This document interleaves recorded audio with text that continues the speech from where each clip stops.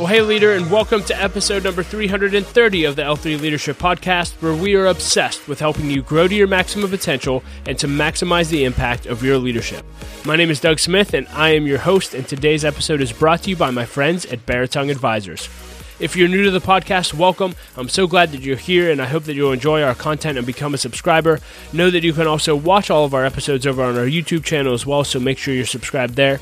And if you've been listening to the podcast for a while and it's made an impact on your life, it would mean the world to me if you'd leave us a rating and review on Apple Podcasts or Spotify or whatever app you listen to podcasts through. That really does help us to grow our audience and reach more leaders, so thank you in advance for that. Well, it is August of 2022, and I am taking some time to unplug and unwind this month, and so as a result, for the entire month of August, we're bringing you encore episodes, some of our favorite lessons and conversations for over the course of 300-plus episodes, and in today's episode specifically, you'll hear a throwback conversation that I had with Jeff Henderson, who authored a book called 4, and the book was so transformative in my life that I ended up obviously interviewing Jeff, which you're about to listen to, and we actually had Jeff come in and speak at our L3 one-day conference on the subject of 4, and he just blew everyone's minds, and we got a copy of his book for everyone at the conference, and I've continued to get feedback to this day of how impactful that book has been. And so if you've never heard Jeff, get ready. This is a phenomenal conversation, and you're going to absolutely love this and fall in love with Jeff as well. And if you haven't read the book 4, please go out and get it after this conversation. But before we dive into that, just a few announcements. This episode of the L3 Leadership Podcast is sponsored by Baritone Advisors. The financial advisors at Baritone Advisors help educate and empower clients to make informed financial decisions. You can find out how Baritone Advisors can help you develop a customized financial plan for your financial future by visiting their website at baritoneadvisors.com. That's BERATUNG advisors.com. Securities and investment products and services offered through LPL Financial, member FINRA and SIPC. Baritone Advisors, LPL Financial, and L3 Leadership are separate entities.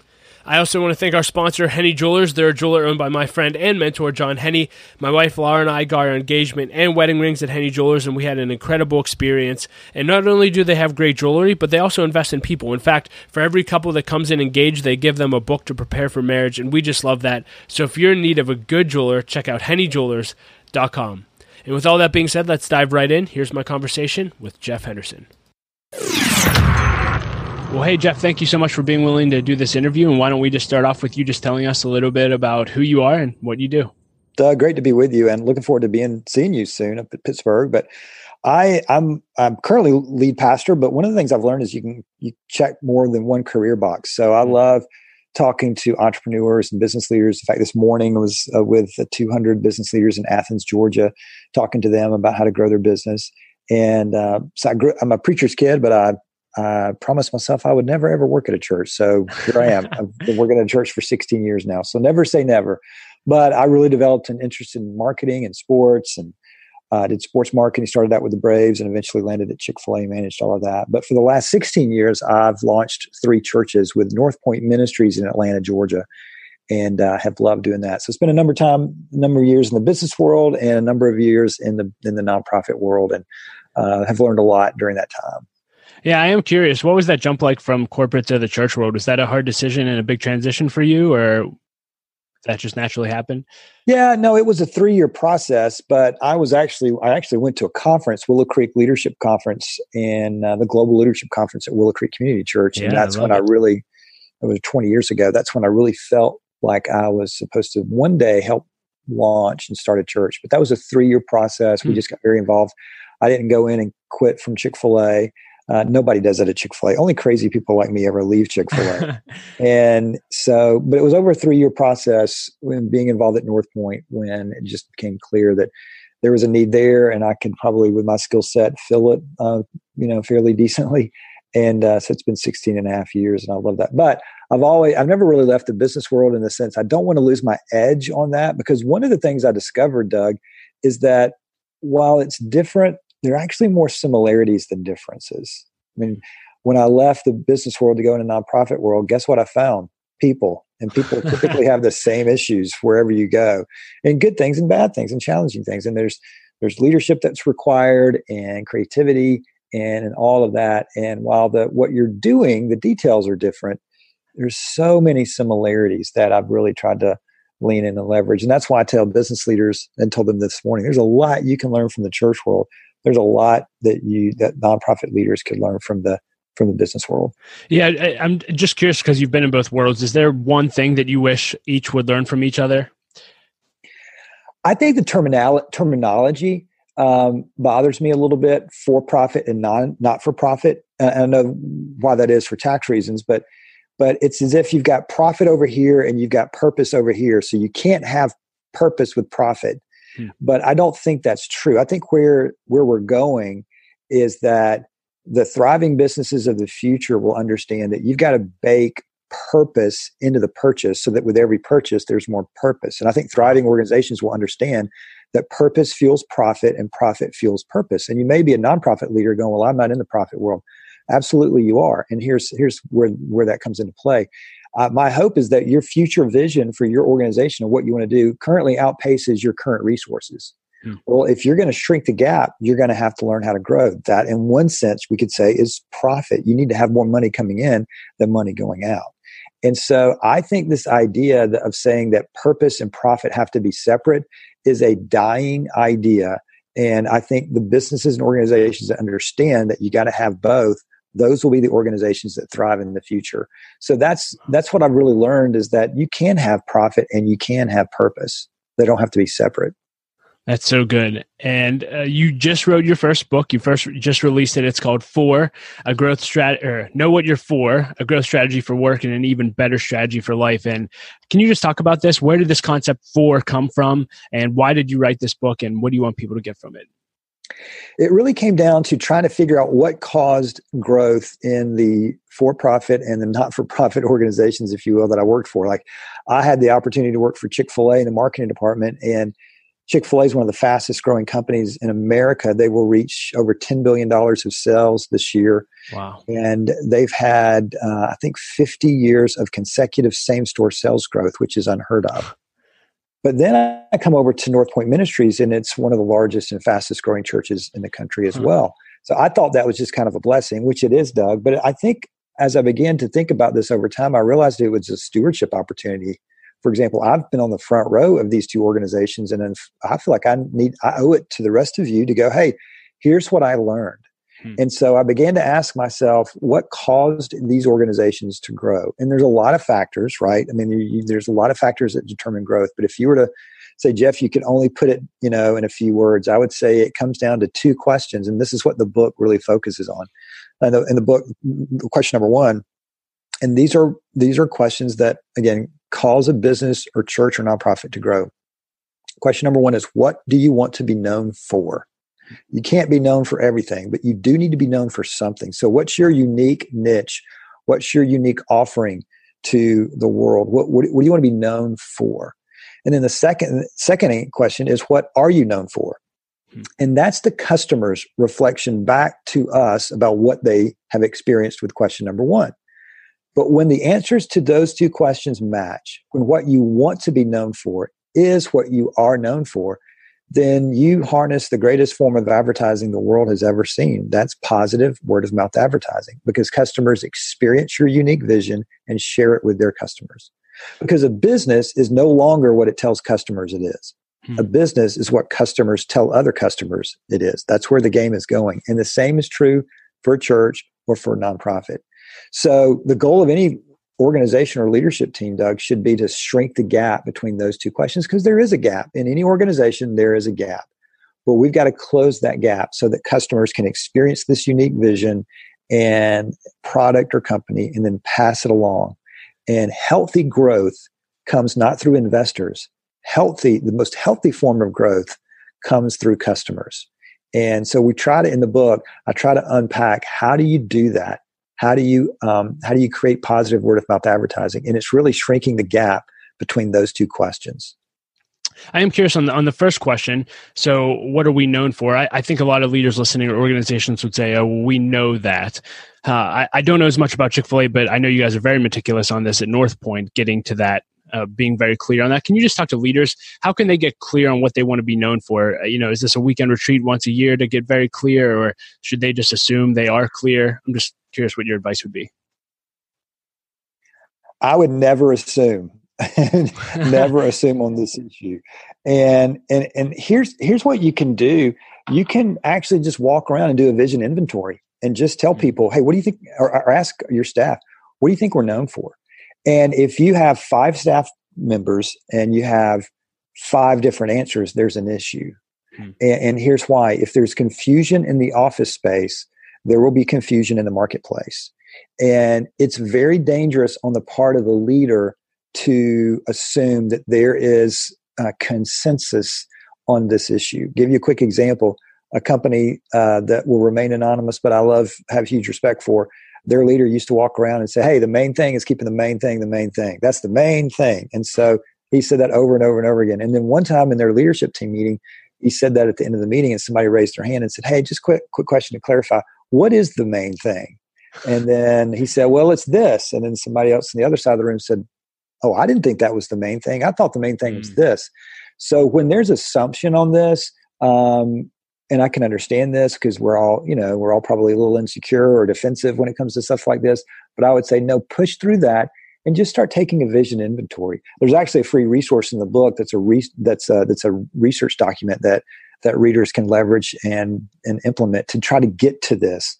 But I would not assume that everybody knows what we're here to do. That's usually rare air when it comes to that. Yeah. Can you talk about just vision casting for a second? I know you talk about this often. It's funny, I recently took on a leadership role in the last year and I've realized, you always hear the vision leaks and you need to repeat it over and over again.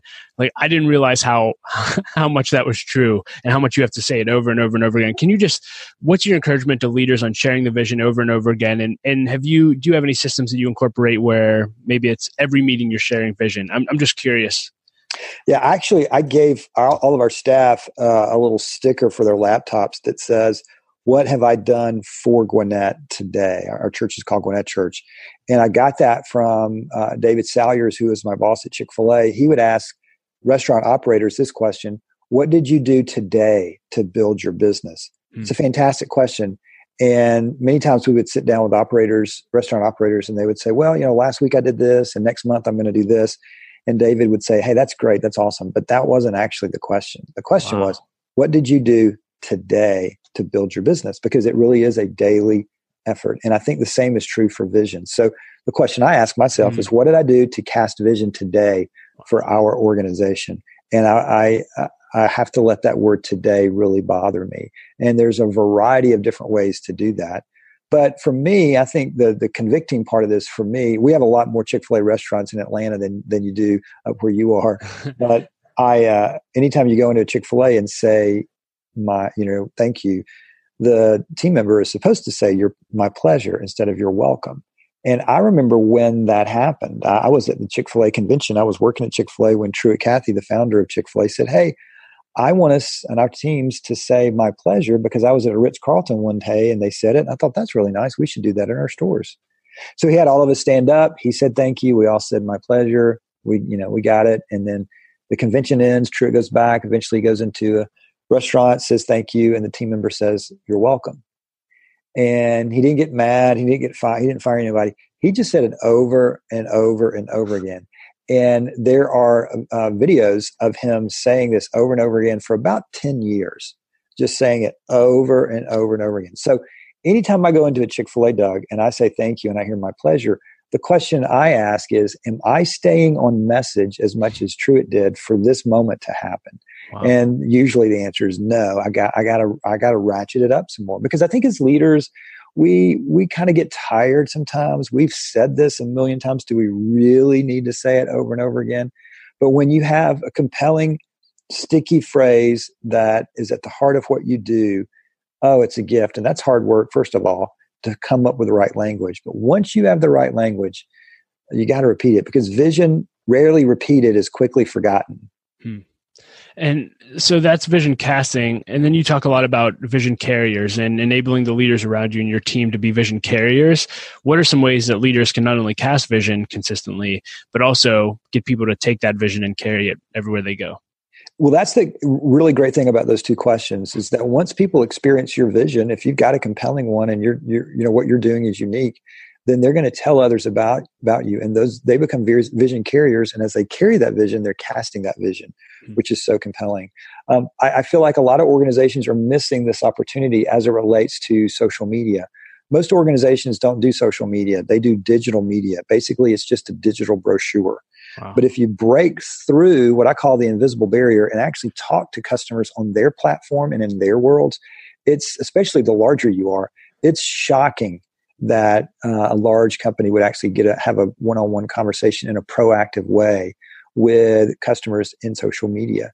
And when you do that, they start talking about you. For example, I was sharing this with a friend of mine, and she said, she goes, "Is this what you're talking about?" I'm a big Starbucks fan. So the other day I took a picture of my Starbucks coffee and I put it on Instagram and tagged Starbucks, and Starbucks commented back to me and said how much they were grateful that I was a customer.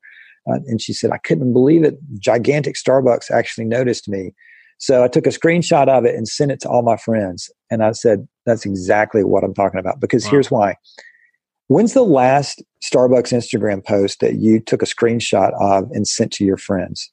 And she said, "Oh, I've never done that before." And I said, exactly. So they got real personal with you. And then the more personable, the more remarkable. And she became a vision carrier at that point, saying, "Hey, look at what Starbucks did for me." And that's competing on purpose. That's not competing on price. And so trying to create those vision carriers, and I'll talk a lot about that in the book, but creating those kind of vision casting moments where people go, "Wow, you noticed me." And I love what my pastor, Andy Stanley, says: do for one what you wish you could do for everyone. You can't do this for everyone. Starbucks can't comment on everyone's social media post, but they can comment on some, and they don't talk themselves out of the fact that they can't comment on every post to prevent them from commenting on some posts. But it's not just one post. It's this person telling me, and now I'm telling you, and we're going to tell your listeners. And that one click of a button, Starbucks is getting a huge return on investment. So for leaders listening that own organizations, this is a great way to be for your customers, right? And so I'm just curious, you talk about this in the book. Any other encouragement that you'd have for leaders on being for their customers and engaging in their world? Yes, I think really trying to make sure that your team understands what is your for the customer strategy. I think there's a difference between customer service and customer engagement. Customer service is expected nowadays. Let me just pick on my world. The waffle fries need to be hot. If they're not hot, we need responding as customer service. But customer engagement is where the game is going. I think proactively engaging with customers and trying to notice them as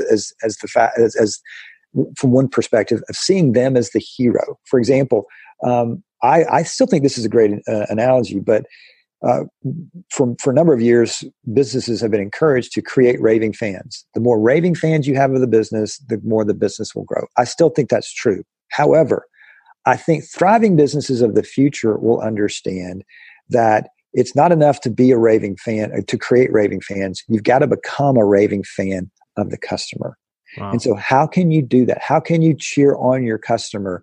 And one of the ways, I think, a practical way to do that, and this is true in church world as well, but I ask businesses to go and count their last 10 Instagram posts, for example. And typically 9 out of 10, if not 10 out of 10, are about our products. Look how great we are. We're so much better than our competitors. So the full spotlight is on the business, not the customer. And so I tell businesses, like, hey, if you look at this, and you see all these 10 posts about how great we are and we're amazing, look how great our products are. If a business was a person, many businesses would be considered narcissists. And I think narcissism isn't great for business. So instead, let's start shifting the spotlight to the customer. Let's start talking about them. Let's start highlighting them. Let's go on your follower list and just start talking to some of your followers and just say, hey, I hope you're having a great day today. If you did that for 10 or 15 people every day, that's a far more effective social media strategy than just consistently posting product shots. And I've heard you talk about this, but you actually have times with your team where you intentionally do this together, correct? So every week you guys schedule time and say, hey, we're going to just go and engage. Is that accurate? Absolutely. Yeah. In fact, we do that every Wednesday. We just we search hashtag for Gwinnett and we like 10 posts and comment on 2. And honestly, we need to get better at this because we don't have to wait for staff meeting on Wednesdays to do this. And this is why I think there's a fundamental mistake that organizations are making when they put social media in the marketing or advertising department. It's not marketing or advertising. If you treat it like that, it will be digital media, not social media.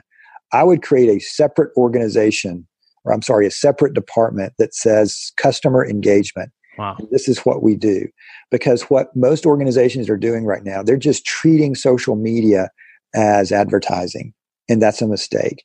Now, I'm not saying you shouldn't ever advertise. I'm not saying you should not ever post about your products. You certainly should. I'm just saying to truly be for the customer, you're going to have to balance that out. So I love what Chubby's has done. Chubby's, this men's shorts organization, they just feature customers wearing their products, and they just go and customers take pictures of themselves and tag Chubby's, and Chubby's just pulls it from there and just feeds their Instagram posts with customers wearing their products. And then when that happens, customers go, oh my goodness, I made the Chubby's shorts page. And that's a way of turning over the social media feed to customers, which I think is a brilliant way to really truly do social media. Yeah, and I heard you talk about this recently. I would love to hear you just share briefly on the power of T-shirts. So you guys are really big. You actually have different apparels for different seasons for Gwinnett.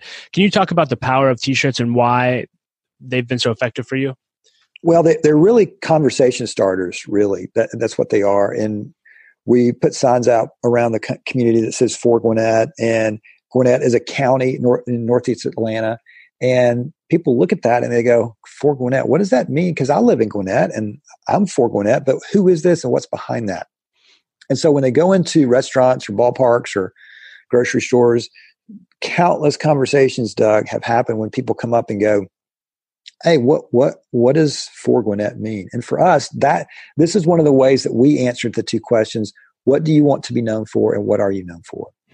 Because when we started the church, we asked those 2 questions. That's where this came from 8 or 9 years ago. And we kind of stumbled upon this truth that in church world, many people are more familiar with what the church is against rather than what the church is for. And we thought, wow, that's both true and sad. So within our context, what do we want to be known for? And we said, well, we want to be known for being for Gwinnett kids and students and children and businesses and schools. We want to be a value add to this community. And so when we kind of sent those T-shirts with that message out, it really resonated with people to the point where it struck up conversations. And we had to equip people with what to say. But we just said, when people ask you what for Gwinnett is, you say, well, it's a church. And they'll say, well, why is it a church? Why does it say that? And then you say, many people are more familiar with what the church is against rather than what the church is for. We want to be known for what we're for. So vision casting is really like carrying a bucket of water. The more words you have in the bucket, the more words spill out. So you have to have just a few words so that people can say it back. And when you do, and when you create something that customers or attendees can carry forth when people ask them, it's a powerful combination. Because again, the more vision carriers you have, the more vision casters you have. So for me, those are really not just T-shirts. They're conversation starters and vision and potential vision carrying moments. I love it. And, we've been talking about how to be for your customer. And as leaders, we can't just think about the customer. We also have to think about our teams. And I know you talk a lot about this. How can leaders be for their teams? And what are some things they can apply daily? It's so important, Doug, because here's the deal. The customer is eventually treated like the team is treated. That's an unquestioned reality of organizational life. And we can say that we have a great customer culture and we love our customers, but if we treat our teams poorly, just given enough time, that will eventually flow to the customer. It's without question. It may take a little while, but you can't have a healthy customer culture with a dysfunctional team culture. It's absolutely impossible. So it's not enough to be for the customer. You really have to start with being for the team. And there are all kinds of ways to do that. But as I observed over the years, I observed that if you just do something consistently, I call it designing a for the team culture. And you just go over and over. You believe abundantly, and you appreciate consistently, and you develop intentionally, and you listen actively, and then you live repeatedly. You just go over and over and over again. And there are some specific strategies under all of this. When you do that, you create a culture by design, because you know this. You either create your culture by default or by design. There's no balance of like, I'll get back to this in about 6 months. Because if you get back to it in 6 months, it's just a nightmare. And so you got to have a design. So one of the things I ask leaders and organizations is, show me how you are designing your team culture. And the good news is, if you don't have one, you can just get one in the book now. But this is just based on things I've learned from other leaders, picked up from other leaders, things I've tried, and it really gets to the heart of truly being for your team. And I love what a friend of mine, Tim Irwin, says, is that you can be really, really honest with anyone on your team as long as and they'll take it and learn from it, as long as they know that you are genuinely for them and you are for them. And once they understand that, when you give them feedback that might be hard to hear, they know it's coming from a person who has their best interest at heart. And when you create that kind of a culture with the team, it will flow to the customer. And I can tell, and you can too, Doug, and any of our listeners today, when you go into a business, you can tell instantly how the team is being treated, because it's flowing right to you as the customer. And I can sense that anytime I walk into a business. It may take a few minutes. Sometimes it doesn't take a few minutes at all. They're like, oh, you guys aren't being treated well at all around here, are you? And you just can't separate those two. A customer will eventually be treated like the team is treated. Yeah, a small way that I've heard that you are for your team, and this certainly applies beyond team, is thank you notes. I recently heard you talk about the power of thank you notes. You write these consistently. Can you just talk about that? Actually, I was so inspired hearing you talk about it in another interview that I made a daily quota now. And so I just finished my 5 this morning. And wow. So thank you for encouraging that. But can you just share your heart for thank you notes? I think one of the best principles I've ever heard on gratitude comes again from Andy Stanley, when he says unexpressed gratitude communicates ingratitude. And so what he's trying to get at there, Doug, is, hey, it's not, do you feel grateful? We all feel grateful. I mean, I feel grateful for the opportunity to be on your podcast. But if I don't circle back and go, hey, Doug, thanks for letting me be on the podcast, that's assume that I think you know that. And so I've just made it a practice and you're ahead of me, because I only do 3 thank you notes a day. You're doing 5 now. So you're 2 ahead of me. I also just started. We'll see where okay. All right. Yeah. Well, I got a good head start on you. But so I try to do 3 thank you notes a day, 5 days a week. And I have different systems. Like if you were to see my office book bag that I carry around with me, I've got thank you notes in there. I've got thank you notes in the glove compartment of my car. If I'm, at an appointment and somebody shows up a little late, I'm trying to write those notes. I carry a list of people that I need to thank who are contributors to our church. Every Sunday, I send a text to our staff saying, hey, any great stories that volunteers today that I could write a thank you note to.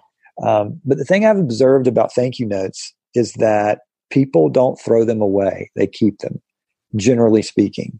Yeah. And my hero, other than you now, because you're 2 ahead of me, but my hero on thank you note writing is Frank Blake. And Frank was the former CEO of Home Depot. And he walked into Home Depot in a very difficult situation. The board had just fired the last CEO, and they gave the reins over to Frank, and he had never been a CEO before. Huh. And he would tell you the turnaround, and there was a massive turnaround when he went there. There was a culture turnaround.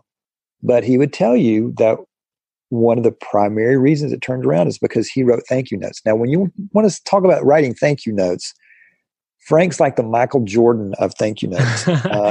And I am referencing Michael Jordan, not LeBron. He did 100 thank you notes a week, 100 wow. thank you notes a week. And he developed a system about how how the different regions would find stories of Home Depot associates that had done great things with customers or great things in the business. And they would send them to Frank. And then Frank would have an appointment with himself and sit down and write these notes.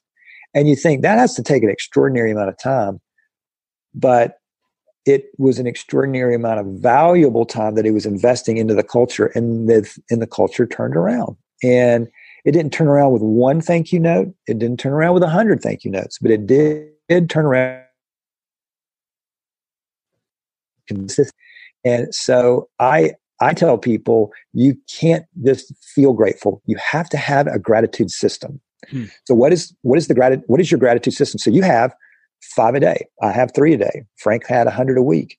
But having a system helps me know, okay, am I ahead? Did I write my 3 today or not? Okay, if I haven't written my 3 today, I've got until midnight tonight to write them. And I just think that is an invaluable thing. And people are just shocked typically when they get thank you notes, which is somewhat of an indictment on our culture and our work organization, right? But I just feel like thank you and gratitude is such a huge, huge value add for organizations. I love it. So we talked about how to be for our customers. We talked about how to be for our teams. Can you talk about how individuals, leaders, and organizations can be for their city?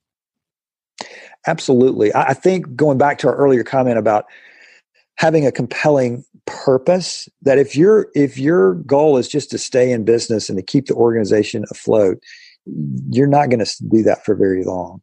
And what we're discovering, especially the younger that we go, is that the younger generation, millennials and even younger, they don't want to do business with organizations that aren't having a wider impact on the world. And there's a group called the Havas Group. I mentioned them in the book. They do research called a meaningful brand research. And they're asking people, do you think brands and businesses care about you? And 75% say no. And only 27% think that brands are having a positive impact on the world. So for me, there is a gigantic opportunity for us to be for the community and to do good. And I believe in today's world, doing good is good for business because people are looking for organizations who are making a difference, and they will get behind those organizations. And please understand, we're not talking the nonprofit world exclusively. You can be a for-profit business and have a compelling purpose and vision. It just has to be, authentic and genuine. What do you want to do to help change and improve the world? It has to be more than just about you. And so when I see organizations competing on purpose versus price, that will flow to the bottom line. Because if you compete on price, at some point, unless you're Walmart, that's going to be a tough game to play from a margin standpoint. But when you compete on purpose, customers will support you and be happy to pay more if they can support you. And all the research is trending toward that. And so the sooner a business or organization, and obviously as a nonprofit organization, we have an advantage here. That's really all we have to sell, right, is purpose. And this is where I think business leaders can learn from nonprofit leaders to think like a nonprofit. What if all you had was purpose to sell? Could you sell it?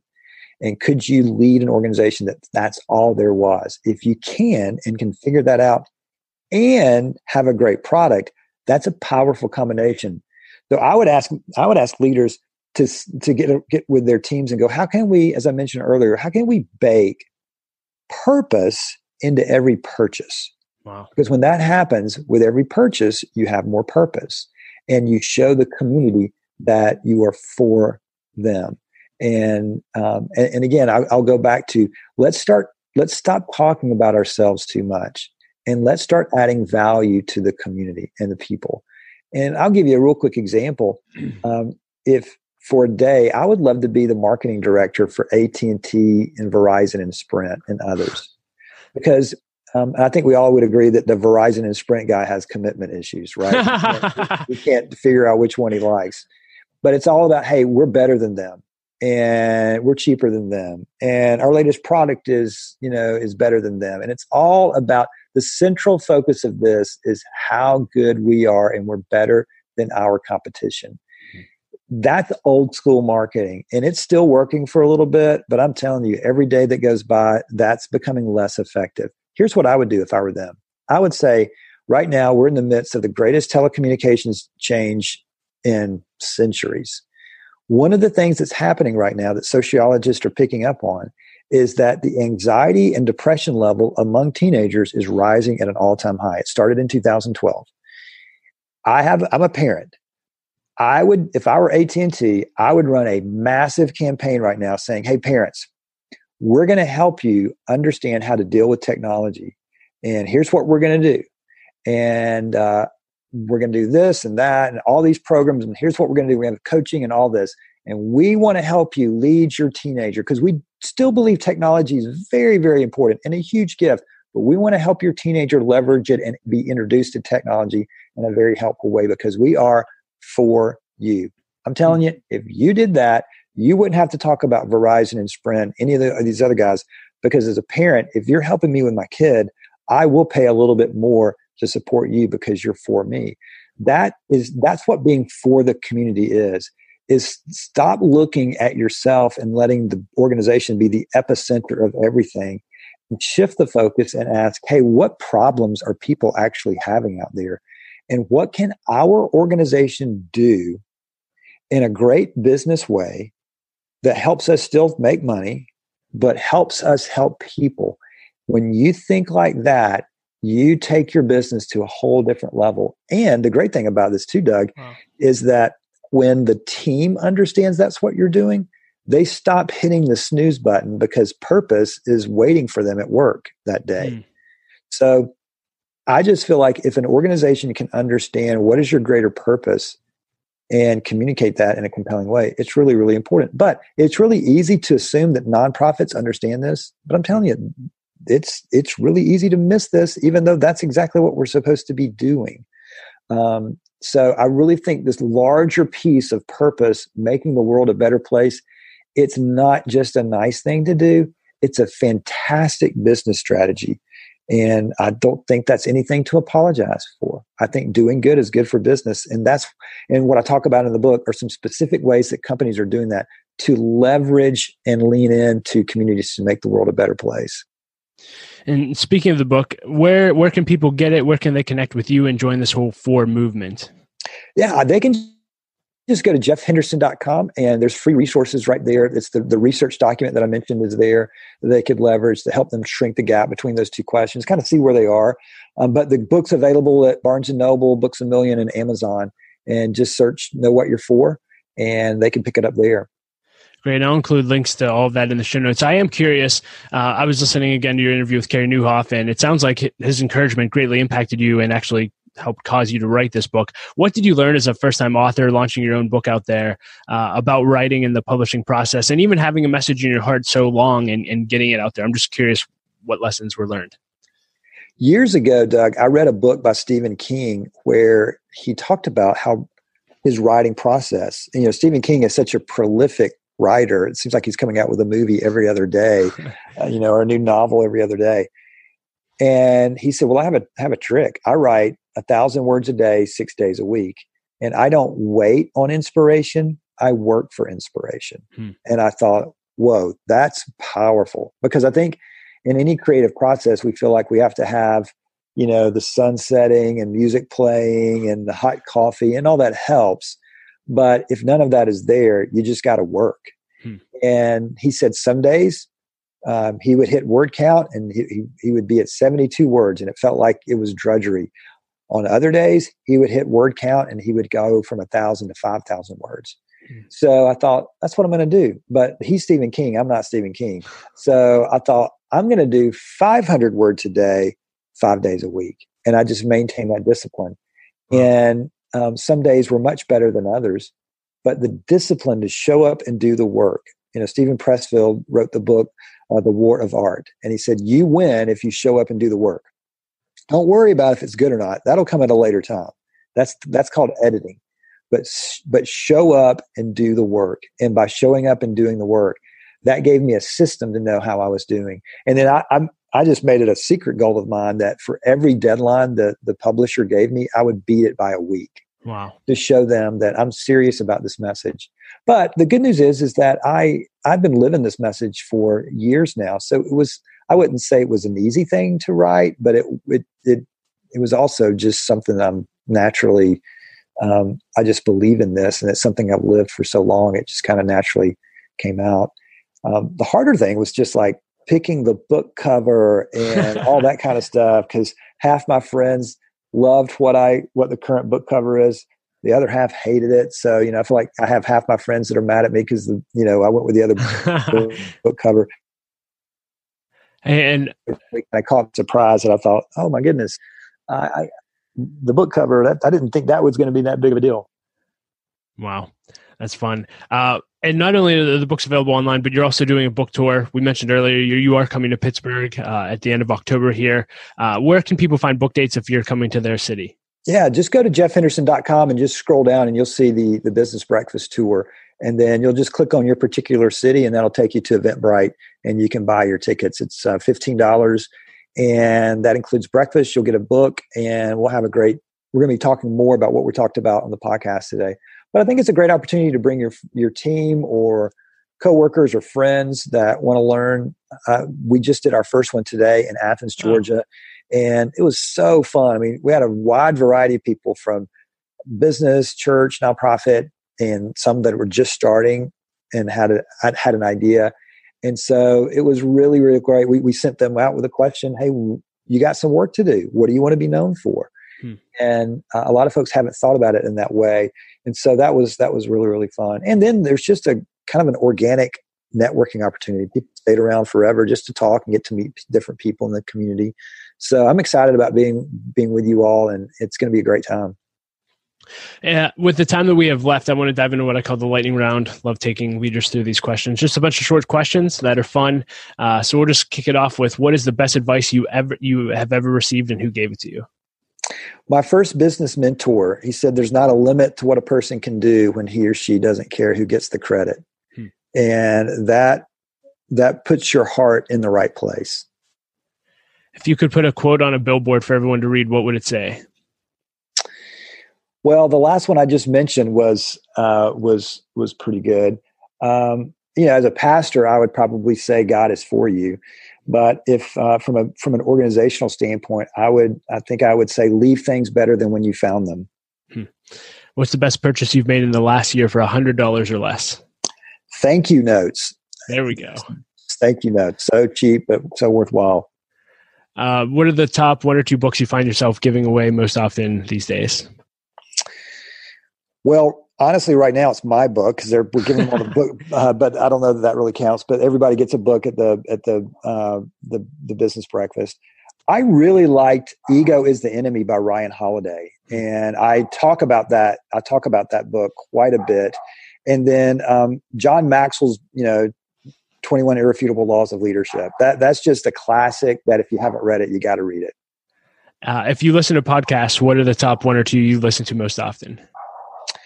Yours, Carey Nieuwhoff's, and I love How I Built This. It's the NPR podcast with Guy Raz, and it just interviews people that are saying, hey, here's an idea I had, and I didn't think it was going to work, and you go through this journey, and you begin to understand, they faced the same challenges that I faced, and I just love that podcast.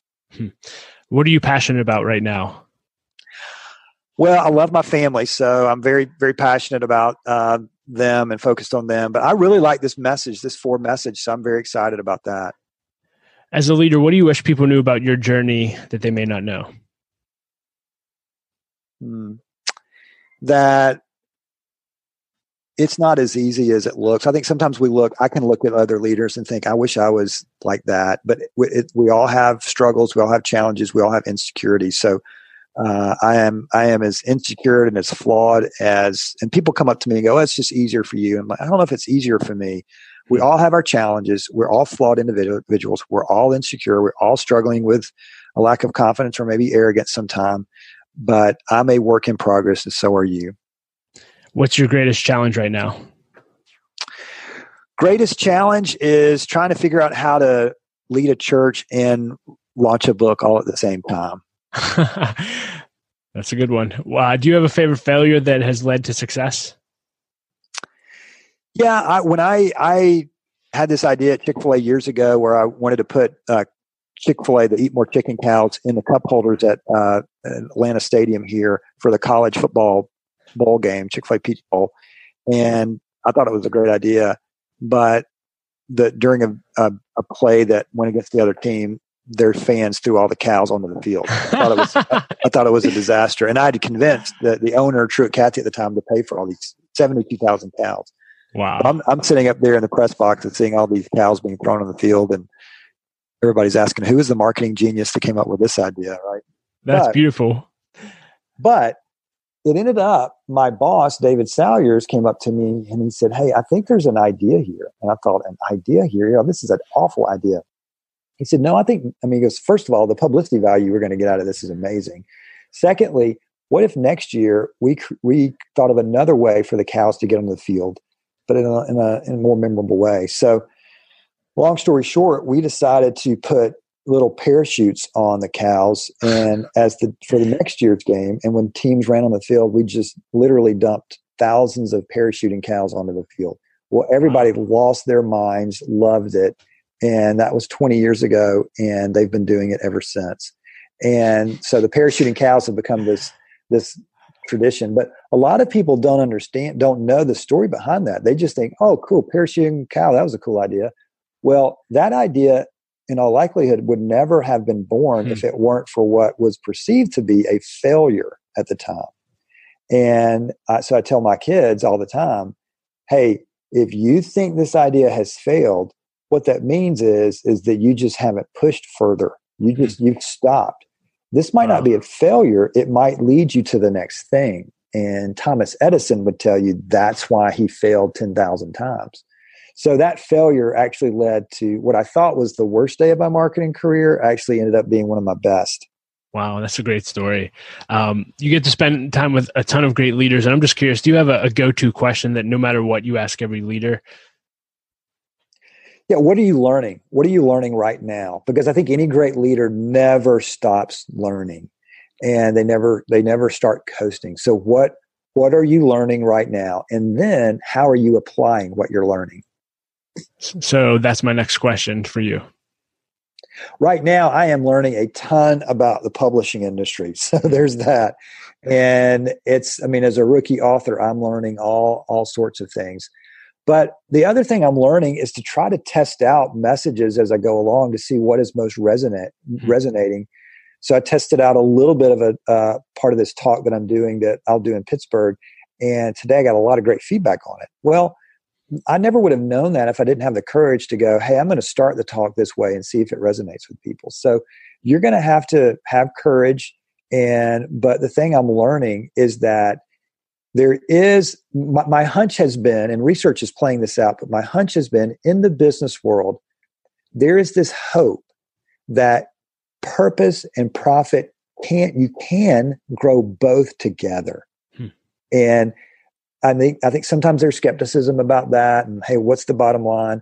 But I think we're starting to see evidence that if you don't do that, it will impact the bottom line in a negative way. So what I'm learning right now is that the purpose and the purchase can go together, as we've been talking about. And but yeah, right now it's all about trying to learn the publishing industry. Wow. As a leader, aside from your family, what's the greatest return of investment on your time? Ironically, on me, remaining inspired. And that may seem odd, and it may seem a little self-centered, but if, it's the old analogy, if the plane starts going down and the oxygen mask come down, you breathe in first and then put the oxygen mask on the person next to you. I really do think that you and I have to remain healthy. We have to remain inspired, and that doesn't happen by accident. And so running at a sustainable pace, right now I'm not running at a sustainable pace, but I know in a few days I've got a break. And so I've got to be able to have some systems in my life that can allow me to run at a sustainable pace. Because here's what I know. My life moves to a better place when I move at a sustainable pace.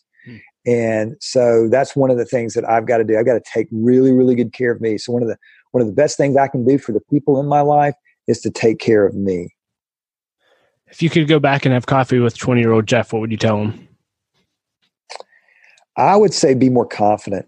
Be more confident, and don't be afraid when you fail. So that I just feel like, I had a tendency to be a little bit too timid, and just go for it. and go further, faster. Try things. If it fails, it's okay. Just keep moving. Far easier said than done. But if I could talk to me 20 years ago, I would say, just be more brave. And at the end of your life, I'm curious, what do you want to be remembered for? For me, there's two things. There's a lot, but I'll give you two answers. First, I want to be known for being for the person right in front of me. So right now, that's you, Doug, and your listeners.